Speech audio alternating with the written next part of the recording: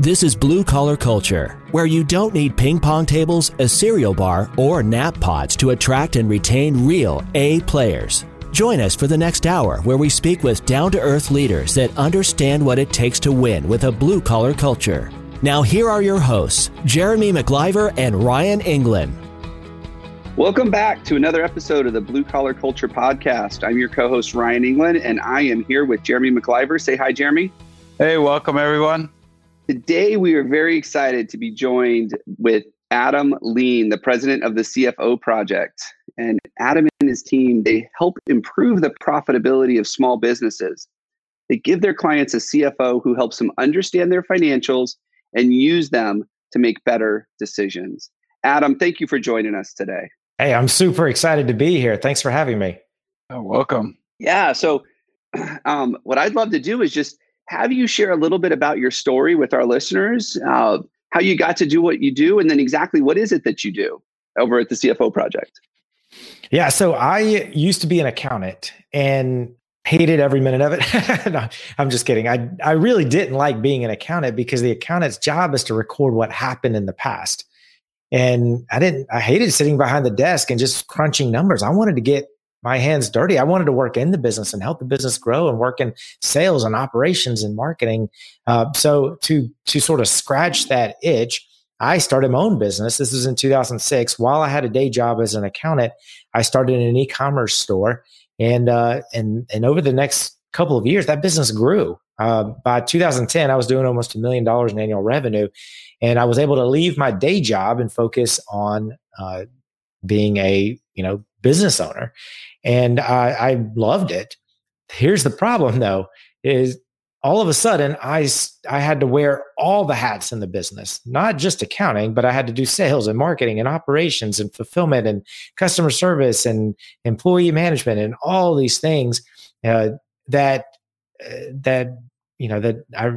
didn't really enjoy. Some of those things, and B, I was stretched way too thin. Because of that, I sort of took my eye off what I was good at, which was understanding the numbers and financials. And even though sales were still growing, I was more stressed out than ever. I was working longer days. I had no work-life balance at all. And most importantly, my profit and cash flow was getting smaller and smaller every month, even though my top line number, my sales, was growing. So I essentially took a step back. And of course, this took a year or so to figure out, but I took a step back and started zeroing in on what I was good at, which was understanding the numbers. And from that, I was able to spot what was going right and what was going wrong from a number standpoint. And here's why I keep using the word numbers. At the end of the day, regardless of what type of business you have to make a profit and you have to make more positive cash flow. Basically means you take your bank balance at the beginning of the year. At the end of the year, you should have more in the bank. And those are the only two things that matter in a business. And those are both numbers. And so, I've sort of figured out which parts of my business using numbers, which part of my business was working and which parts were not working. And then I zeroed in and started working on those parts that were not working. And slowly but surely, I was able to get myself out of it and improve the profitability and cash flow of the business. Well, in the meantime, I started working with other business owners and to help them, and realized that they didn't have the benefit that I had of understanding accounting and numbers because they're not accountants. Most business owners get into a business because they are experts in the craft or the trade of that business, not because they understand numbers. But again, at the end of the day, you have to have profit. You have to have cash flow. And those two things are numbers. So fast forward about a decade, I started what I do now, which is called the CFO Project. CFO stands for Chief Financial Officer. A CFO in a big business, so let's say Amazon.com, they have a CFO. Their job is to tell the CEO and the other members of management what's going right and what's going wrong when it comes to the numbers. Here's what needs to happen in order to improve profit and cash flow. That's really what they do. Well, big businesses have CFOs. Small businesses don't have anybody like that.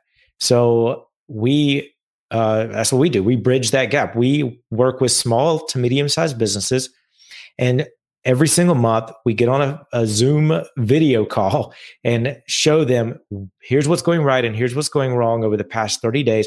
And here's exactly what to do in order to improve the profit and cash flow in the business.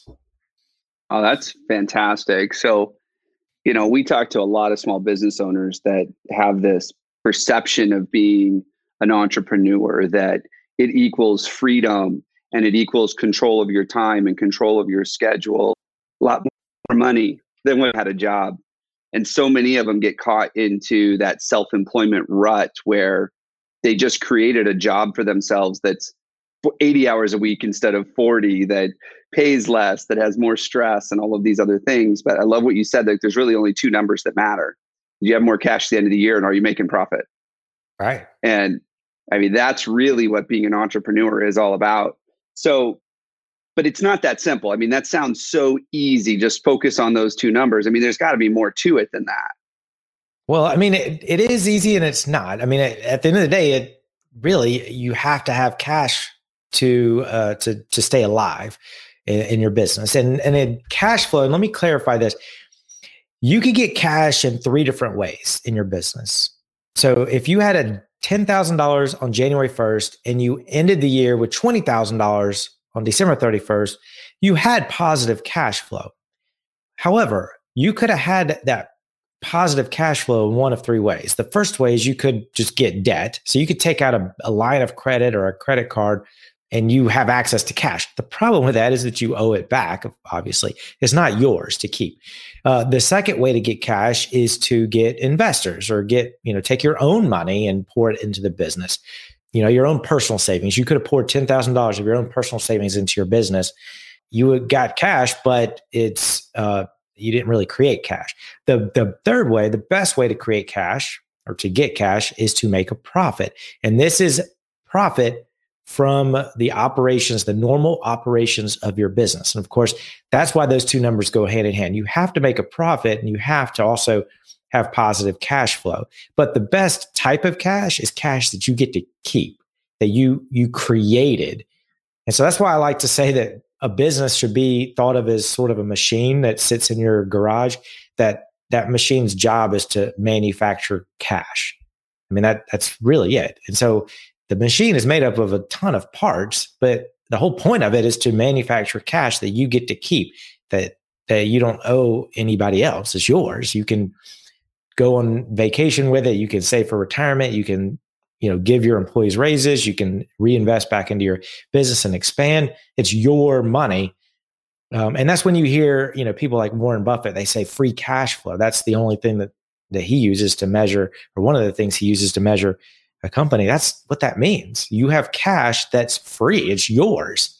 You don't owe it to anybody else. You've created this cash. And that's really the whole point of a business. So it is sort of simple, but of course, it's easier said than done. I mean, there's a series of things that have to happen in order to improve profit and cash flow. But at the end of the day, very simply, make more cash.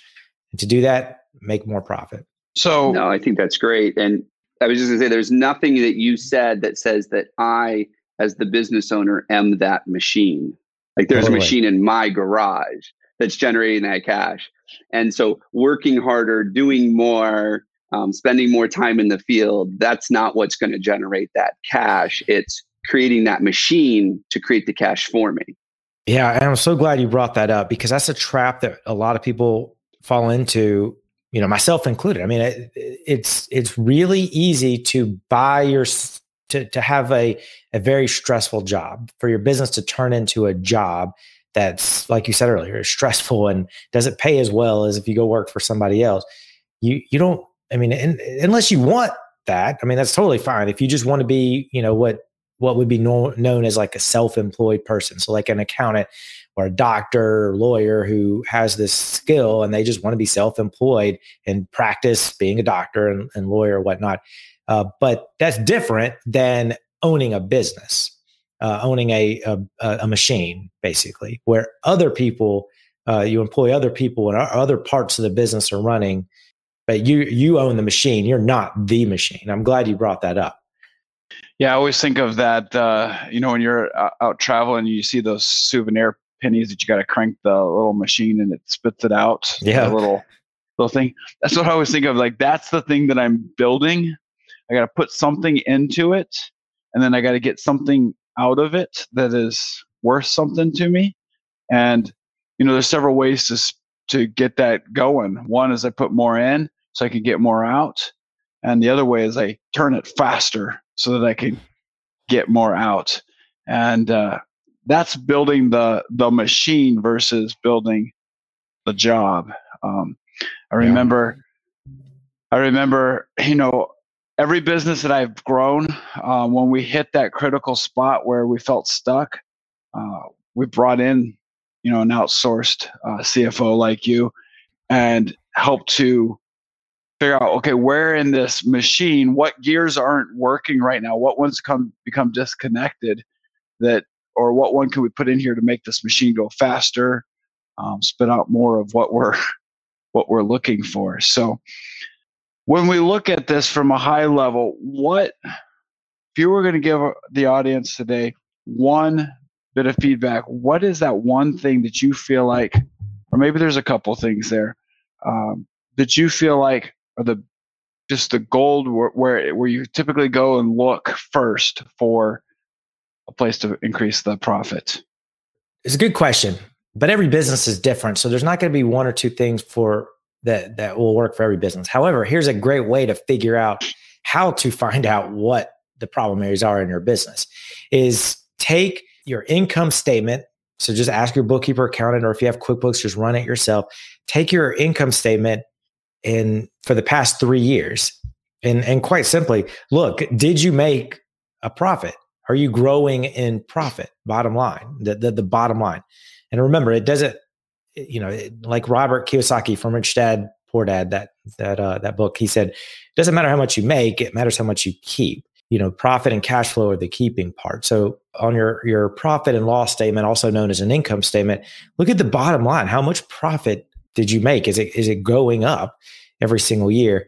And then also there's another report that a lot of business owners don't look at, but it's called the Statement of Cash Flows report. Run that also each year for the past 3 years. And there's a line at the bottom that says increase in cash. That's your cash flow. Is that going up? And quite simply, those two things will help you figure out at a 50,000 foot view, is your business working or not? And regardless of how well the business is doing, even if the profits are skyrocketing and your cash flow skyrocketing, there's several, every business could improve. There's always room for improvement. So there's 7, what I call drivers of cash flow that really need to be improved in every single business constantly. And so once you've taken a look at sort of your profit and cash flow the past couple of years, then you could take it a step further and break it down and look at these 7 numbers and try to improve those numbers this year. And if you improve each of these 7 numbers, you will improve your profit and cash flow. And we could go over those 7 numbers if you want. Let's do that. That sounds exciting.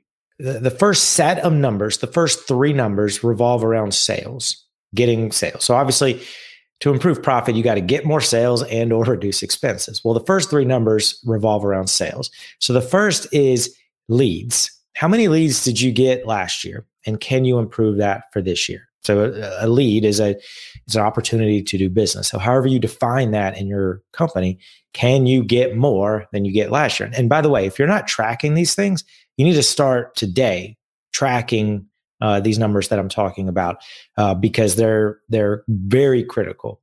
So you need to get more leads. That's number 1. And then you need to, number 2 is to improve what's called the lead conversion rate. What percentage of those leads can you convert into new clients or new customers? And so if you had 100 leads and you got 10 actual paying customers from those 100 leads, that means you have a 10% conversion rate. So that's the second number. Can you improve that number? So then those are 2 drivers of getting new customers. So to get new customers, improve one of those 2 things, one or both those 2 things. The third number to track, or the third driver of profit and cash flow to track, is the percentage of past customers that you can get to buy again. So if you own a heating and air business, for instance, what percentage of customers that have done business with you in the past can you get to buy again? So that's the third drivers, increasing the percentage of existing customers that buy again. It's also, some people call it purchase frequency or retention rate, all that, just a fancy way of saying what percentage of your past customers can you get to come back. So those three drivers will help improve the number of customers that you get. Then the fourth number is increasing the average sale.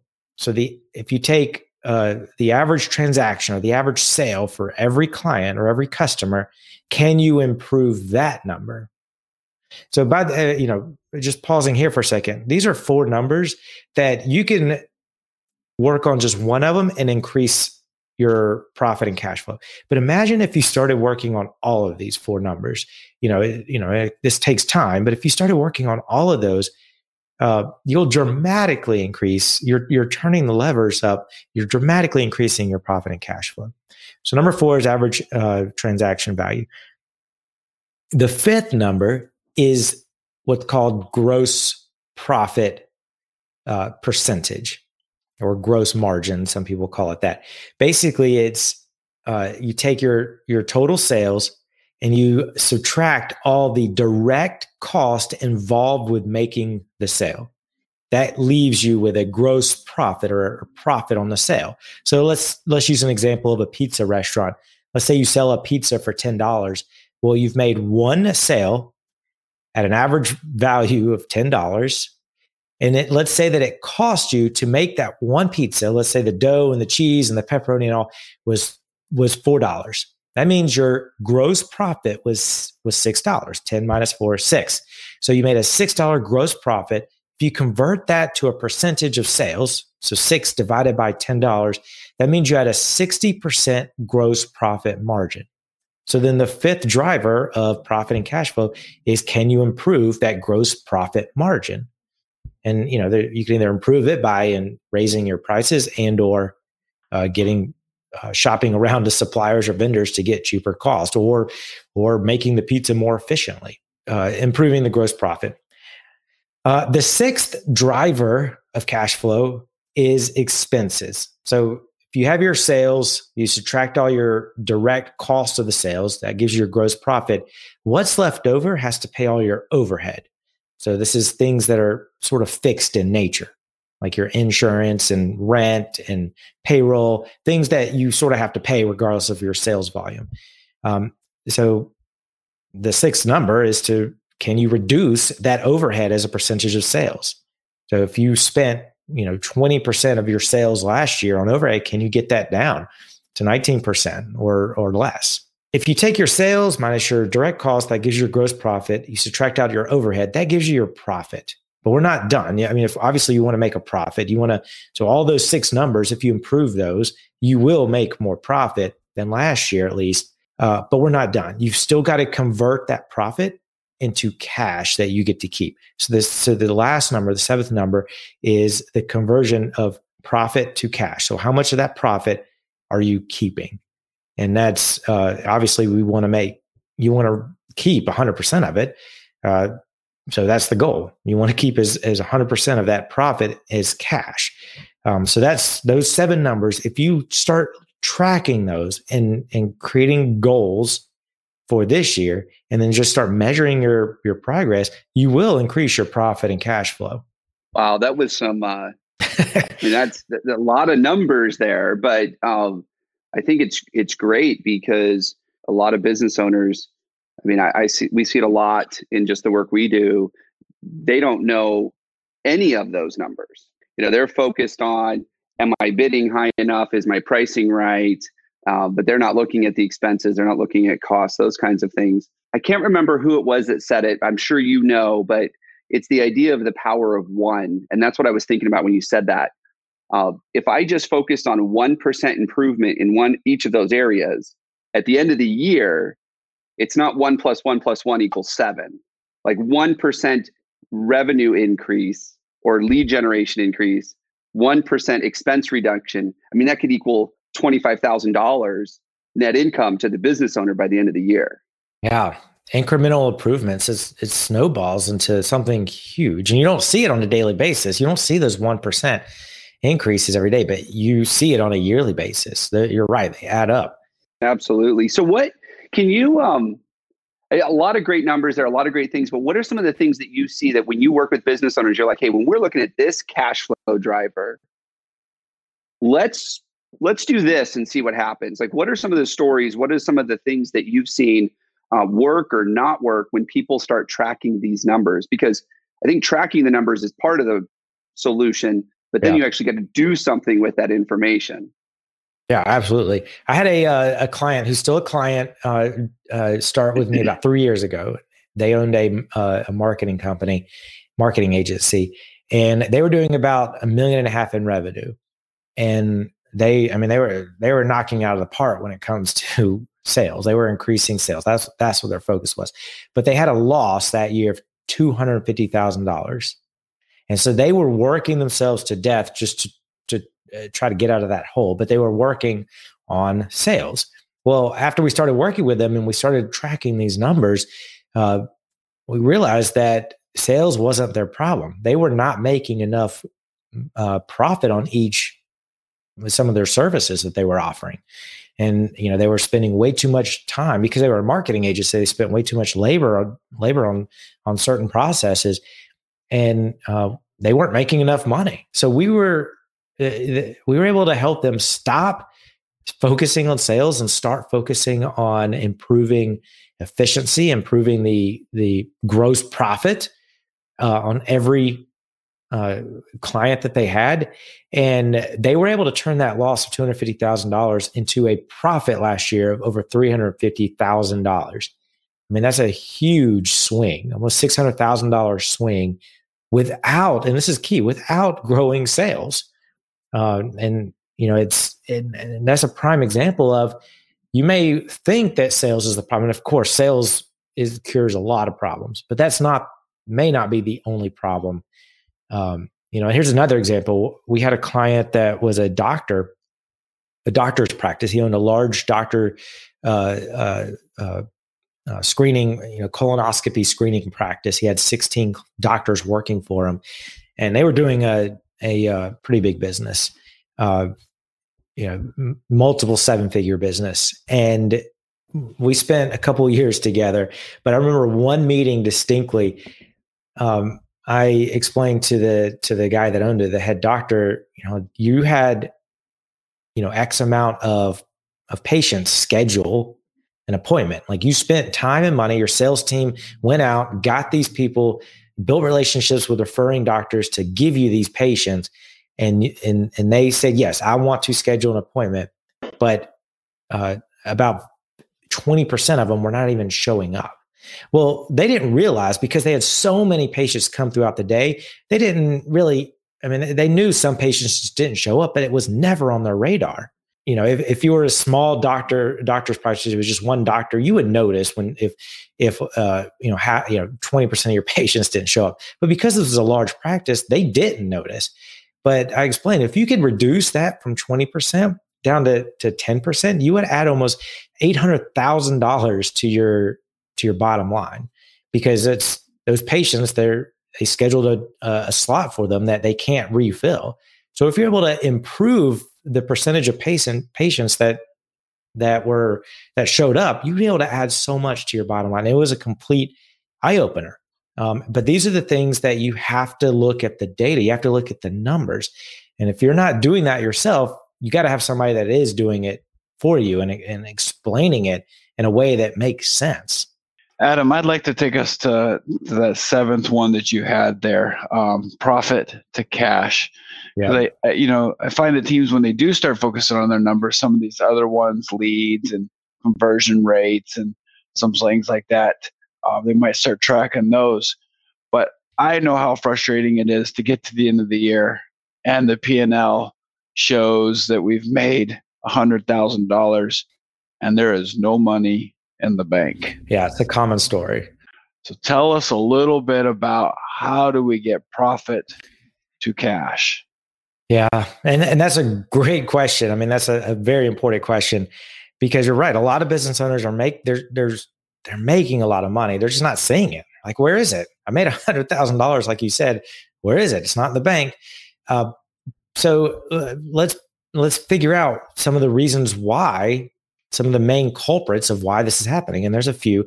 The first is if you sell to clients on credit. So in other words, if you do a job and then you issue an invoice and you're waiting on the client to pay you, that means you've extended credit to your client. So let's say you did a heating and air, you own a heating and air business. So you did a $5,000 job, and then you send an invoice to the client for $5,000, and it takes them a month to pay you.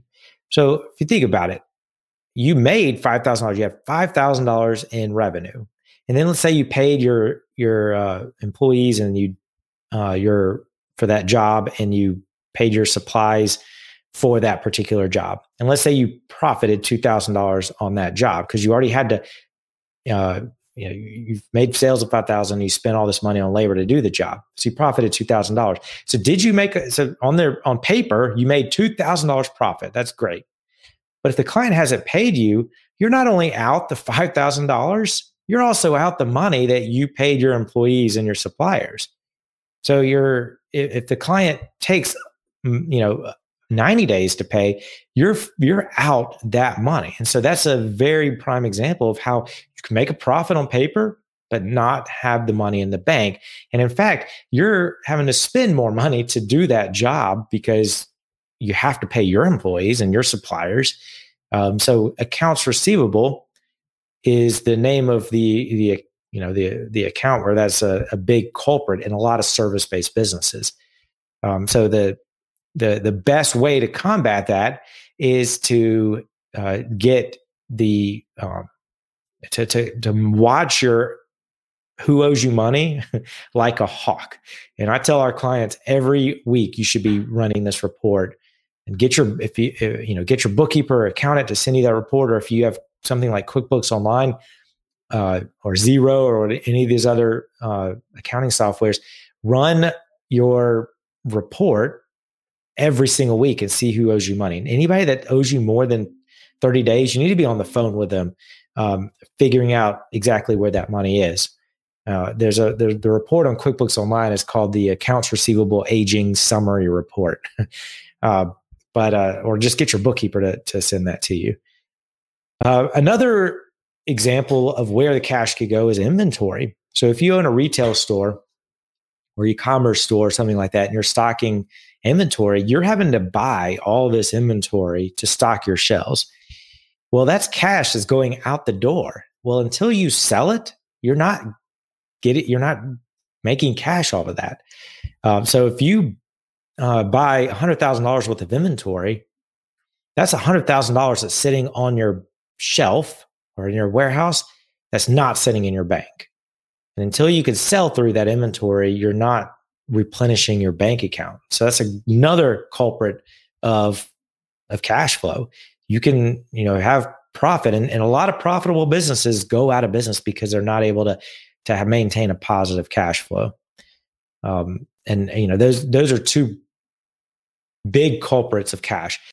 Another, and this actually happened with a client recently. They're baffled as to why they always have to rely on debt, credit cards, and line of credit. But they're taking owner withdrawals. They're taking a salary from the business, but then they're also withdrawing. In this case, it was about $10,000 a month, every single month, because they needed the money for their personal use, for their family use. But because of that, and they didn't really. Until we pointed it out, they didn't really understand why their bank account was very low every single month. It's like, well, hey, either we improve your business to support that withdrawal every month, or you got to stop taking the withdrawal because you're hurting your business, and you're relying on debt, and you're increasing your debt. Debt is a very quick way to get rid of cash, especially long-term debt. I've talked to some clients in the past about that. They're like, we're so profitable, but we have no cash. It's because you're servicing this debt, this Absolutely. liability that you took out last year. And I think that they forget that those are so closely related. That will suck up your cash, even though you might look really, really profitable on paper. Absolutely. Yeah. So one of the things that Jeremy and I spend a lot of time working on, and we're talking about this in the book as well, is that the health of your business has a lot to do with the people on your team. And that doesn't necessarily always mean the people that are providing your service. It could be your bookkeeper. It could be your someone helping you with your financial strategies. But people are such a big driver for the health of your business that when you get the right people, you get them in the right seats, and you've got a team that's really productive, that can do huge things for the profitability of your business. In the trades, especially home services, there's a saying that a lot of the technicians, they sell from their own wallet. They're like, well, it's not my credit, so I'll work with the customer to get the credit set up, and then somebody else's problem to get them to pay, or not selling them the right services or that kind of stuff because it might be more expensive. But having the right people on the team can really impact your cash, your profitability, all those numbers that you talked about. Because if you've got a lot of leads coming in, but you don't have people closing those leads, that's a problem. Yeah, or servicing a lot clients. of times. Yep. Yeah, a lot of times the owner has to step in to take care of that, and that keeps them from working on the things that really matter on the health of their business. So would you mind talking about that a little bit? Just what you see when you're working with clients, what the impact of people or the right people have on profitability, cash flow, some of these other numbers you're talking about? Yeah, I mean, that's a great question, because employees are likely one of the largest expenses that you're spending every single month. And there's a rule rule of thumb with expenses, regardless if you're paying an employee or paying your rent or marketing or the guy to cut your grass. Only spend money if you're going to see a return on that money. So when it comes to employees, if you're going to pay somebody to do a job, that job has that person has to cover their salary and all the benefits and all that in some way. I mean, otherwise, why? If they're not helping do that, why give them the money? You might as well keep the money in your bank account. So you've got to measure somehow the productivity of every single employee. And every employee, measuring the productivity of a sales employee is easy. Are they making sales and closing the sales to cover their salary? That's easy. But what if it's a dock worker, somebody in the warehouse or somebody? How do you measure their productivity? So there are ways to do it. I like to use a method where we set sort of a strategy, or what I call objectives, for the whole company. And then for every department, we set objectives to help support the big company objectives. And then for every department, we set objectives for each team member to help meet the objectives for the department, which would help meet the objectives for the entire company. And if you set these objectives for the company and for the department and for the team member, then you could set measurable. You could define the metrics that you can use to say, did the employee meet the objective, or did the department meet the objective, or did our company meet this objective? And that way, you're not only making sure that everybody in the organization is aligned to the objectives of the company, which should help you improve your profit and cash flow, you're also measuring whether or not they're actually doing that. They're actually being effective at meeting the objectives of the company. And so that's a great way to help ensure that your employees are being productive and improving the profit and cash flow of the business. I love that.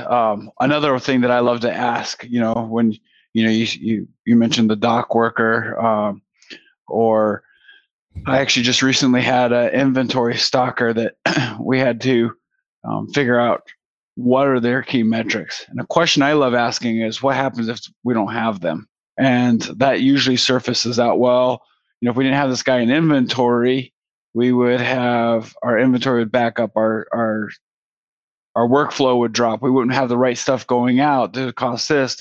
All of these things happen. I'm like, great. So how do we measure to make sure that if we're paying this guy, we're not getting those things, or we're getting what we want?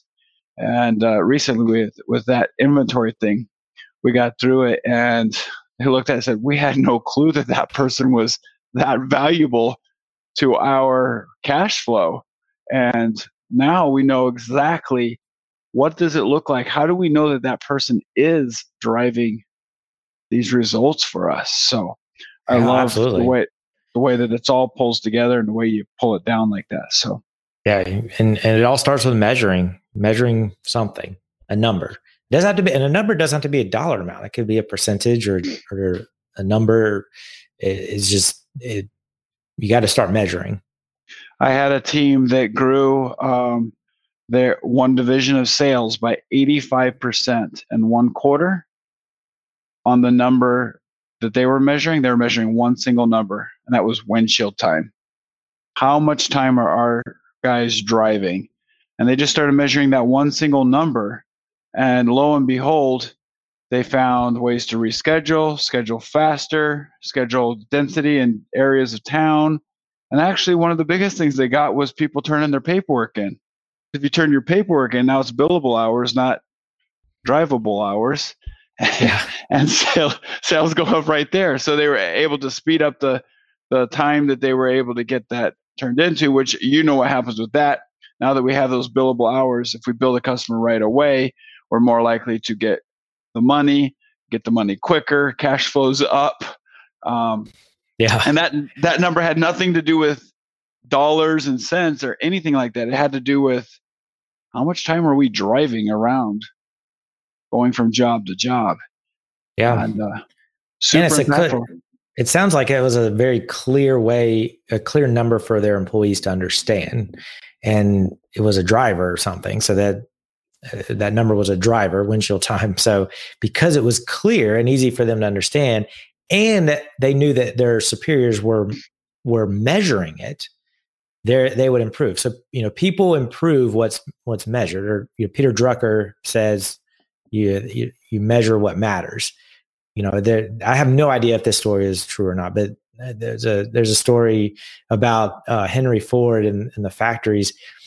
He's trying to figure out how to get each shift to work harder to produce more cars. And so at night, after one shift, they decided to write in chalk on the floor a number of like 60, and then the next shift figured out, wondered what that number was, and they figured out that it was the amount of cars that the first shift produced. So they wanted to because they wanted to beat the first shift. So they did 61 and wrote that in chalk. And so the third shift figured it out and they wanted to beat that, and so they did 62. And it kept going because they were measuring it, and everybody if they understood the number and somebody was measuring it, so they increased output. I have no idea if that story is true or not, but it sort of fits. But I do know that in reality, I've seen that so many times. And the big thing with even that story or the windshield time story or any of those is the number has to be relatable to the employee. Absolutely. The owner wanted to increase sales, increase profit in that division. That's what they were after. But the employee couldn't understand that without understanding the accounting and the infrastructure. Like, we weren't going to get there. But they could understand windshield time, and it did directly affect their lives and how long they were working between these things. And so it was a number that was in their world. And that's what I always encourage my teams to do, is to get to a number that they recognize. I'm like, at the end of the day, do they know if they were successful or not? Too often our employees are playing a game of business and they don't even know what winning looks like. So they're at the basketball court, just at the park, just kind of lobbing the ball, stopping for some water, chit-chatting, because they don't know what winning looks like. We gave them numbers. We tracked their points. We cheered them on. We encouraged them to do that. They start playing tighter, cleaner shots, faster passes, more energy in it, because they know what success looks like. They know what winning is. We defined it for them, and now we help them win. They help us win. I mean, you're right. Imagine, like a basketball team. The head coach is the business owner.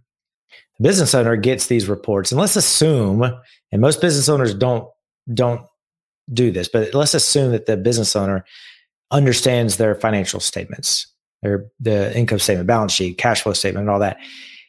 So the head coach understands these numbers, and they're pouring over these reports every month, but their team is lost. Their team has no clue what's going on. And what makes it worse is that many head coaches don't even understand those reports anyway. So everybody's lost. So how do you solve that? Well, you have a scoreboard, a very simple, easy to understand way for everybody involved, the coaches, the players, the fans in the stands, to understand who's winning, who's not winning. It has to be, like you said, it has to be relatable, and it has to be simple. And so those 7 numbers that I talked about, they go on what we call a scoreboard, and we create a scoreboard for each one of our clients. So our clients don't look at income statements or balance sheets or cash flow statements. They look at this scoreboard because it's clear and easy to understand. And if the business owner understands it, then they can know what to do to improve it, and they can explain it to their team more clearly. No, I love that. Just measuring and just keeping track, just being able to share that information with the team can do so much to improve profitability and cash. Well, hey, Adam, we're actually out of time. So want to thank you for being here today. It's been a really enjoyable conversation. When these go really quick for us, as it did for me, I know it's got some great information for our listeners. Yeah, well, really enjoyed it. So for people that are like, you know what, he's right. Yeah. For the people that are listening to this going, you know what, he's on to something, but I have no idea. I don't even remember what those 7 things were. I need to reach out to him. How do they get a hold of you? Yeah, that's a great question. My website is thecfoproject.com. So thecfoproject.com. And to get a hold of me, honestly, at the top right, there's a button that says book a call, and you'll see my calendar. Just book a call. I would love to speak to any business owner. But to get those 7 numbers and to understand them, I have a short 25-minute sort of video workshop. So if you go to thecfoproject.com/video, you can watch, you can get those 7 numbers and a whole lot more. That's awesome. Yeah. Thank you Thanks for having me. For us with us today. Really enjoyed it. And, great numbers. Go check it out. Go learn a little bit more about how to drive some cash in your business. Thanks again, Adam. Yeah. Thank you. Thank you so much. The Blue Collar Culture podcast is sponsored by BlueCollarCulture.com. We help entrepreneurs create a healthy culture and build a self-managing business. To learn more, go to BlueCollarCulture.com.